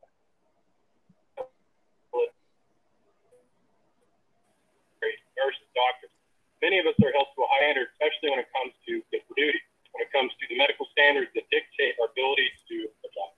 And these standards are higher than the general populace. And often we have to go through more rigorous trials and examinations in order to simply go out and be allowed to do our job, whether it's federal or state statute. And most of these things that we're talking about, whether they be vaccinations, masks, extra medical examinations, are being imposed on people who are stewards of public safety. Because there's no avoiding that being an airline pilot is part of public service job. And we are stewards of the people that we care for, regardless of your opinion on automation. This falls into many other industries that we're speaking about. And so when they're coming after this contract law, and doing this through manipulation of unions and desired increased income, that they're coming after the people who are held to a higher standard, not just the standard of performance and stewards of public safety in industries such as that, and including because those we give up some of our rights in order to be able to maintain that higher standard of medical statutes and also our ability to perform the job at a higher level. What would be considered the general populace? For example, less than 20% of America's youth are medically able to qualify for military service. So the fact that they are coming so aggressively or subversively through contract law, through corporations, take those rights away in order to make them more difficult or to comply with something that we're saying no, or we find that in question or in a level of experimentation we think would be unsafe, to use this as essentially a testing. If you're using this as a testing group for something that's unproven or something that is in question by a large amount of the populace and conflated by bureaucracy and government, then you're actually putting the public in danger. Yes. Putting them in danger if you're taking the stewards of public safety in multiple industries and military, essentially making us the lab rats for things that are unproven and are essentially being pushed under a political agenda.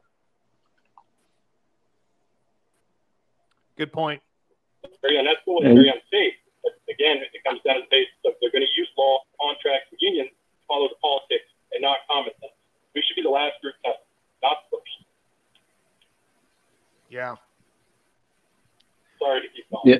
No, wait. Oh, no. Hey, The problem is that Crash's internet is breaking up. And Crash, can you kind of sum up what he said? Because Yeah, I can do a summary real quick.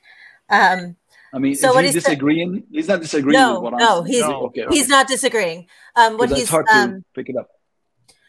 He's saying that we are the stewards of public safety. So anybody who is in an industry that's either transportation or public health, actually like doctor, nurse, somebody who is your hands and your knowledge help keep the public safe.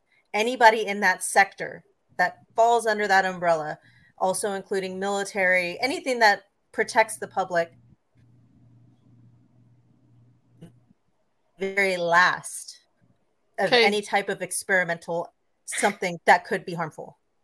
So does that make sense? That we missed the first time, we missed this time because your internet went out again. So you said anything that protects the public, and then it stopped, and then you said last. The next one. Okay. So we should be the last to be part of the experiment because you should know what the results are going to be before you subject everybody. Because if we get harmed and start dropping from the sky, that harms a lot of people, not just ourselves. Look what's happening. I don't see any evidence. I know what's happening. That's why we brought it up. I haven't seen any evidence in the last 3 or 4 years that any of these NGOs, large bodies, government, or anything have any interest in protecting the public. No. So that's why they're putting on you guys first. Yeah. I do want to bring something up real quick, Captain. So I mentioned one of the sources that I really enjoy listening to a lot is the Rule of Law Radio with Randy Kelton and Brett Fountain. So Brett actually just reached out to me on Telegram. He's listening in right now. So, hey, Brett, shout out to you, buddy. He says that he just wants to make sure we understand this distinction. And I'm just going to read this word for word because I don't believe this is the case. But Brett says that he says he's seen, when he says he's referring to you, Captain Cross. He says, Captain Cross seems to believe that we have a right to transit the airspace but he might not realize that a right cannot be converted into a privilege and taxed and regulated. And that is the truth. The state cannot take a right and convert it into a privilege and tax it and regulate it. So he does say the commercial privilege is separate from that right. If you are engaging in the regulated activity, that's not the same as exercising your right to transit the airspace. I'd suggest it might be good for him to keep that distinction clearly in his mind as he formulates his position. So this is... I recommend that contributor try to fly the navigable air. No. Here's federal regulations and see how that works out for him. Hold on, Crash, you skipped out again. Say again. I recommend that contributor go ahead and try to navigate or fly through the navigable airspace in the United States without following any federal regulations and see how that works out. Right. No. Let me make a comment here. There is a distinction. There is a distinction. Okay, and that distinction is addressed in the Federal Aviation Act of 1958. So if you go to section, I'm gonna cite the regulations. 49 U.S. Code, paragraph 42112. Okay, so as a private citizen, you exercise your right by getting your pilot certificate and your medical, and you go fly on your own. You're just flying. You're exercising your right. Yep. Now, but you still have to be. You're still under federal regulation. Yes, you are. So yes, you are, because that's the Aviation Act of 1958. But 49 U.S. Code 42112 then says that we are then providers of transportation to the rest of the populace, and that falls under the economic obligations, or I can't remember how they labeled the section, economic responsibilities, I guess, of air carriers. This is where you get into the commercial side. Okay, and they refer to the pilots as providers of transportation. Right. Okay, then we are in the commercial realm in that arena. Yes, I have made that distinction in my filings. Good. Which then there's an air carrier obligation to maintain compensation for the pilots and co-pilots who are providing transportation. So we're not just mere workers or employees at the airline. We are actually creditors. We are providing a service to the airline. Yes, I like to refer to us as creditors, and a privilege to the society for them to traverse the navigable airspace. Well, we're making it possible for them to exercise their rights. Yes. Right. Yeah. Here's the distinction. Okay, and this is where I feel like, I didn't want to get off in the weeds here, but here's the distinction. The Supreme Court has stated unequivocally, we all have a right to travel. Now, there's numerous methods for how we travel, right? We can walk, we can ride a bike, we can ride a horse, we can use your car, your truck. You can get on a train, you can get on a plane, you can get on a boat. There's any number of ways that you can travel. So the Supreme Court has stated that a private citizen, a state cannot convert a right into a privilege and charge a tax for thereof. So this goes more to your right to being able to drive your car. And Brett, by the way, is the best in the business. So I suggest you follow him on Telegram if you have questions on, well, do I really have to have a license to do all these things? I'll let you guys determine that on your own. I've told you before why I choose to, because I don't want to be harassed. But to each their own. Yeah, technically you don't have to, but it's a fight. Exactly. It's a fight. So now when you get into things like where Captain Cross and where Crash are talking, you're talking a big commercial airline where there's 200 and something passengers on board. I think we can all agree that we want to make sure that whoever's operating that aircraft is A, certified to do it, and B, is operating it safely, so that I can ensure that they're protecting my right to travel, to navigate the airspace. Because you're right, Crash. If I got into a cockpit, I wouldn't have the clue what I'm looking at. Wouldn't know. Wouldn't even know how to turn on the propeller if I'm in a prop plane. Wouldn't even know how to do that. So, well, I actually have a different, how do I say Perspective? it? Perception. I don't know. I don't agree necessarily with the conclusion that Why is it every time her just important because things you get are cut off? here because of the same reason. So You don't have. I don't feel like you have the right to just drive because you're here. I did. I don't feel like you have the right to drive just because you are here. I think that the driving licensing is to ensure some level of safety and knowledge. But I am 99% sure that in the state of Mississippi, they're giving out handicap licenses if you fail the test. I'm here to tell you it's not just it's not just in Mississippi. Okay, that's everywhere. Okay. So yeah, I mean, you're right. I mean, like I said, we all have a right to travel. How you choose to exercise that right, that determines what happens there, right? Because again, and your abilities. Exactly. When you purchase an airline ticket, there is a contract with that, right? I mean, it's why am I drawing a blank here, Captain Saliba? What's that called? It's the contract, not the carrier contract. Contract of carriage. There you go. Contract of carriage. Yes. There's a contract with that, right? And it states, by you purchasing this ticket, this is what you're going to agree to do for us. And by you purchasing this ticket, this is what we agree to you. We agree to get you from point A to B as safely as possible. We agree to ensure that the employees are certified to do so. All of these things. And this goes back to the ultimate argument the captain is making, which is contract law. Because of the fact that we purchased the ticket, that contract is between us and the people flying that plane. I mean, guys, I travel a lot for my business, for work. I travel a lot, and I can't tell you how many times I can think of one instance where I was on a flight from Atlanta to Salt Lake City. I'm not kidding you. We were seconds from touching down, and something happened that the pilot felt was unsafe to touch down, and we jets full throttle. We went right back up, and we ended up landing at another airport. And ultimately, we found out it's because there was some heavy crosswinds coming in, and he felt that if he tried to touch down, that the crosswinds would potentially cause us to crash. So that pilot made the split-second decision to fly right back up in the air and go land at another airport. Those are the decisions that we're entrusting these people to do. And they're, God bless them, but the captain is not wrong. This is not going to be an easy fight.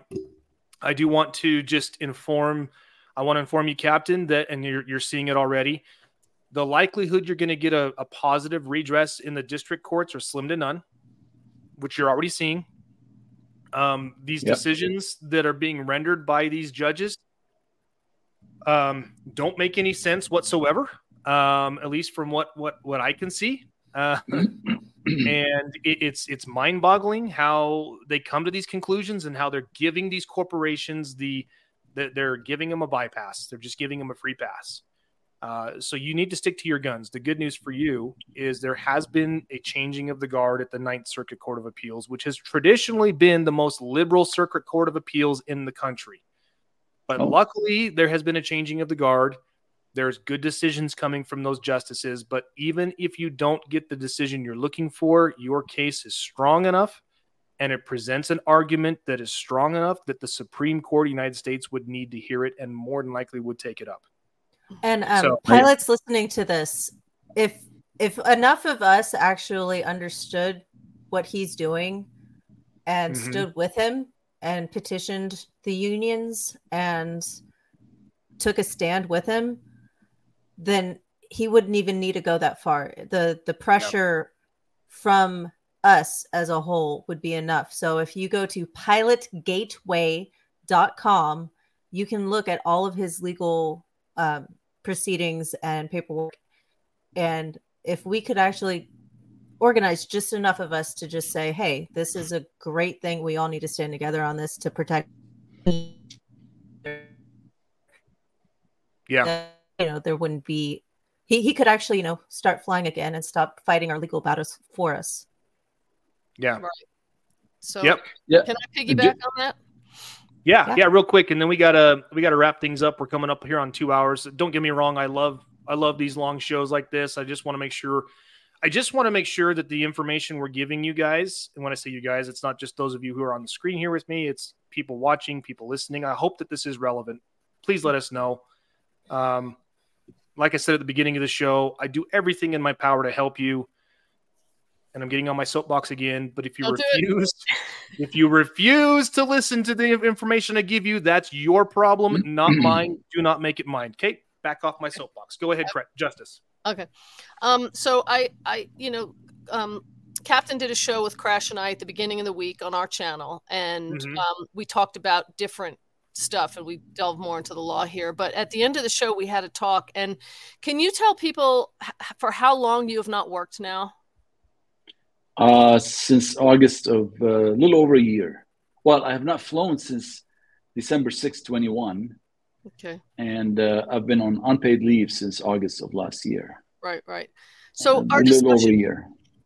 And just like Crash was saying, if you really knew the magnitude of what he's doing, he's standing up against these airlines for the basic duties so many pilots should have and kowtowed.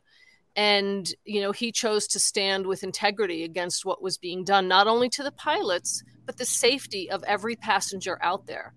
Because every passenger that's flying is flying with, pilots that are, restricting their oxygen and so forth. And I kind of bullied him into taking donations. I said, the same thing with James. People have reached out and said, we don't know any legal stuff. We don't know what to do. Can we just donate some money? So I asked him if he would just set up a donation. And if somebody wants to donate, and you don't have to push it. You don't have to advertise it. But there is a link that he set up, or he had his son set up on the Pilot Gateway to help him with the legal costs, because he's not just fighting for himself. He's fighting for everyone. And if you Google his name, you can find plenty of articles with details. Some of them are skewed and some of them have false information and all that stuff. But I would implore you, if you can't join a group, if you can't fight in any other way, and you can donate something to his cause to help him push this through, because we all want him to win, because he's fighting for all of us. We don't want our country's airline taken over by the communist regime. We're going to have to censor this show and probably split it into. Yeah, I think so. God bless you, Justice, for being able to do all of that. Thank you, Justice. You're welcome.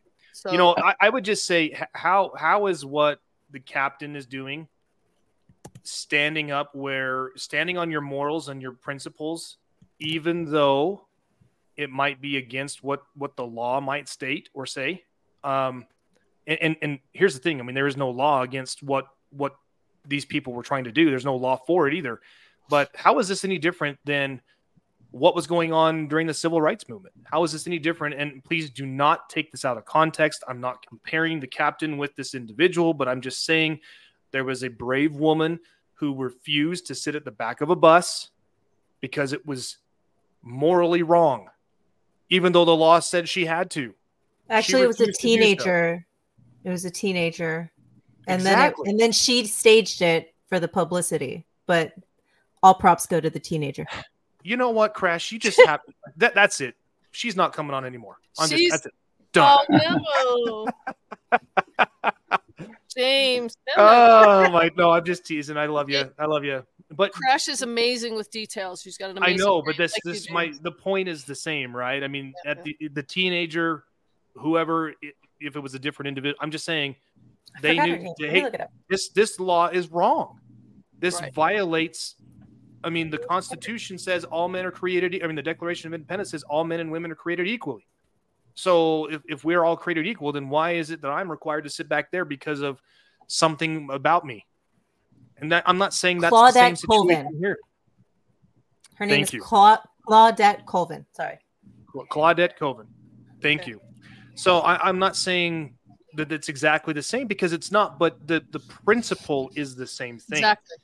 The captain is saying, hold up, you're asking me to do something that violates my principle and my duty to my passengers. I cannot do that in good conscience.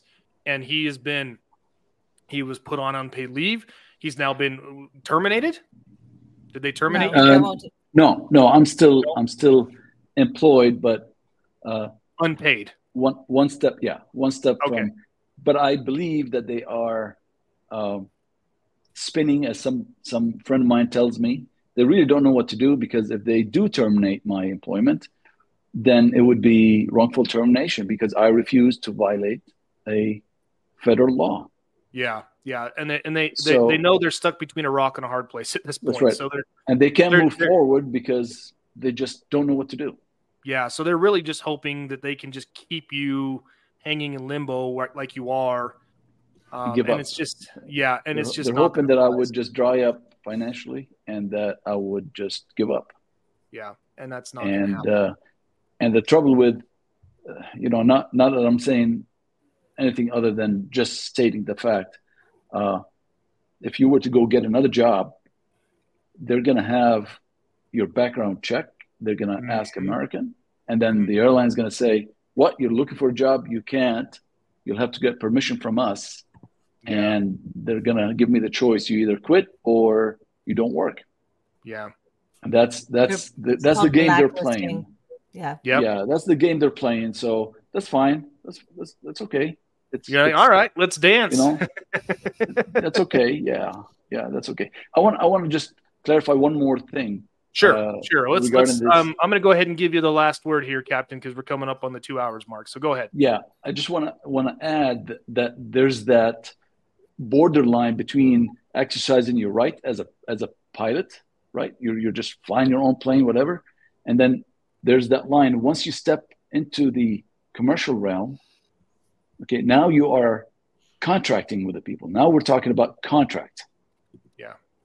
Okay. And now you have another constitutional right there, and that is to contract. Mm-hmm. So you're exercising just a different right. But the right to transit is still there. It did not just disappear. Right. Okay. It is just a subset of the right to contract. Yeah. And as Crash said, you've got to comply with all the rules and regulations. It does not change. So yep. So I'm sorry, Justice, go. No, go ahead, finish. I'm done. Okay. So then let folks know. I'm sure there's pilots out there that might want to join you, as Crash discussed. I'm sure there's people that might want to reach out to you. How would you like them to find you? Email, or you are now on Twitter. But do you want to share your email for anybody that wants to get a hold of you? Yeah, my email is the medoverlook@protonmail.com. Okay, and you're also that's the one at Captain Saliba on Twitter. Is it on Twitter? Okay, is it full word, Captain, or abbreviation? No, CAPT, just abbreviation. Okay. CAPT. CAPT SALIBA. That's correct. Mm-hmm. Okay. Yeah. Okay, and then the website again is pilotgateway.com. That's right. Yep. That's right. Good. It's still under construction. As more information comes in, I put it up. Yeah. And there's plenty of reading in the cases. Yes. So you can sit there for hours reading those things. And as hopefully I will have some rulings to post as well. Yes. Soon. But I'll be updating the information. It's all educational. I'm not giving any legal advice to anybody. But it's good to know where you stand and have no fear, because fear is what they prey on. Yes, it is. They're that's how they get you to consent. Mm-hmm. Yeah. Through fear. And it's like I said at the beginning of the show when I was talking about my case with the property tax suit. If again, guys, how many times have I said that if you don't know your rights, you have no rights? If you don't know what those rights are, you don't have them. And you can't say, well, I have rights. I got rights. Okay, well, what are they? Well, I don't know. I just know I have rights. That's not going to fly. Yeah. Okay. And it's just like these ridiculous arguments that these attorneys make in these filings. And like these, you guys have to remember, like, even though these judges, like in Captain Saliba's case, have grossly misstated the law and what the constitutional prohibitions against interfering with contracts state, you got to remember these guys have been living, swimming, breathing, and dying in the statutory sea. They think that what people write on a piece of paper and then what some other idiot signs into law is gospel truth. And that's not, that is unhealthy for a constitutional republic. Unhealthy, which is why if you ask any politician, oh, it's a democracy. It's a democracy. It's like, well, you have no business being in office. If you don't even understand the basic fundamental principles of our government, you have no business being in our government. So I want to thank everybody for joining us. Like I said, this was a couple hours for this episode, but good information, really good information. Thank you, Crash, for being here. I give you a hard time, but I love having you here. You know, she picks up on my sarcasm stuff, which is why I think it worked really well. That's the only language I speak. Yes. Thank you to you. And again, I apologize. I will never, ever make that a mistake again. Naval Aviator Crash. Thank you. Captain Cross, again, thank you for being here. So just so everyone knows, I'm going to be out this next week. I am headed out of town on a much-deserved vacation with the family. We will be back in a couple of weeks. We've got some really good shows lined up. Erica has been throwing out some good stuff, some good suggestions. We talked about potentially bringing our kids on and talking about our rights. So that would be a fun show. We've also talked about having some other guests. One of those guests, potentially, this is unconfirmed. We haven't reached out to him, but Brent Johnson is another individual we're hoping to bring on. He's an author on the American Sovereign. I actually have his book around here somewhere, which is a good book.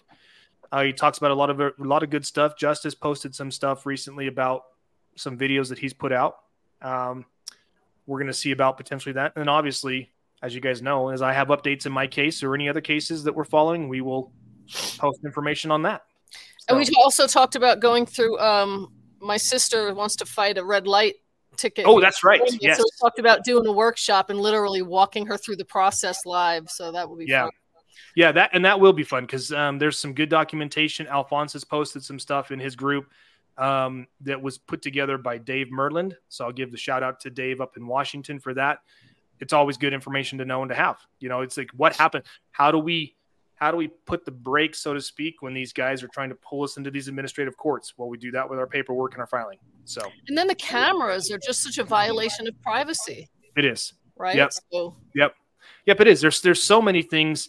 I mean, gosh, we could spend hours about the fact that some of these 3-letter agencies violate our rights to privacy. Like every time I go through the airport, I'm sitting here thinking Fourth Amendment, Fourth Amendment, Fourth Amendment.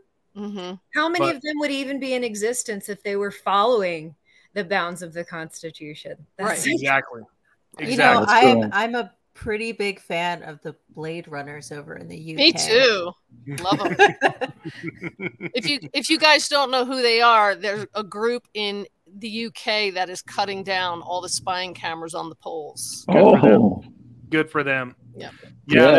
They're unfortunately having to take those drastic measures because, you know, but if we're not careful, we're headed there next. Yeah, just comply our way into slavery, deeper into slavery, I should say. Yep. Well, that's the only tool we have really is to not comply, right? And not consent. What have I said before that Benjamin Franklin stated? For those who give up a little bit of freedom for safety deserve neither. Deserve it, right? They deserve neither. Yep. So if you give up your freedoms to be safe, you deserve neither. And that's coming straight from Benjamin Franklin, one of our founding fathers. So with that, you guys, again, thank you all for joining us. Those of you who are watching us on our video platforms, please like and share the video. Subscribe to our channels. Those of you on our podcast, please. I don't even know if you like those. I have no clue. Yeah, you can. You can like them. Okay, yeah. Like our podcast. That helps to get the word out. We're growing, which is good. And thank you all for joining us. Again, we're here to help. But again, if you don't like the help I'm giving, that's your problem, not mine. James, he was a troll. I don't care. It makes me angry. Well, I know. You have such a good heart. And Kava would help with that. That's the last bit of your energy that the troll gets, James. Yes. Let it go. All right. Sounds good. Blow it away. All right. Sounds good. Okay, everybody. Thank you. God bless you. Thank you, James. Justice to everyone. Crash. Thank you. Bye-bye. See you next time. We'll see you. Yeah. Bye-bye.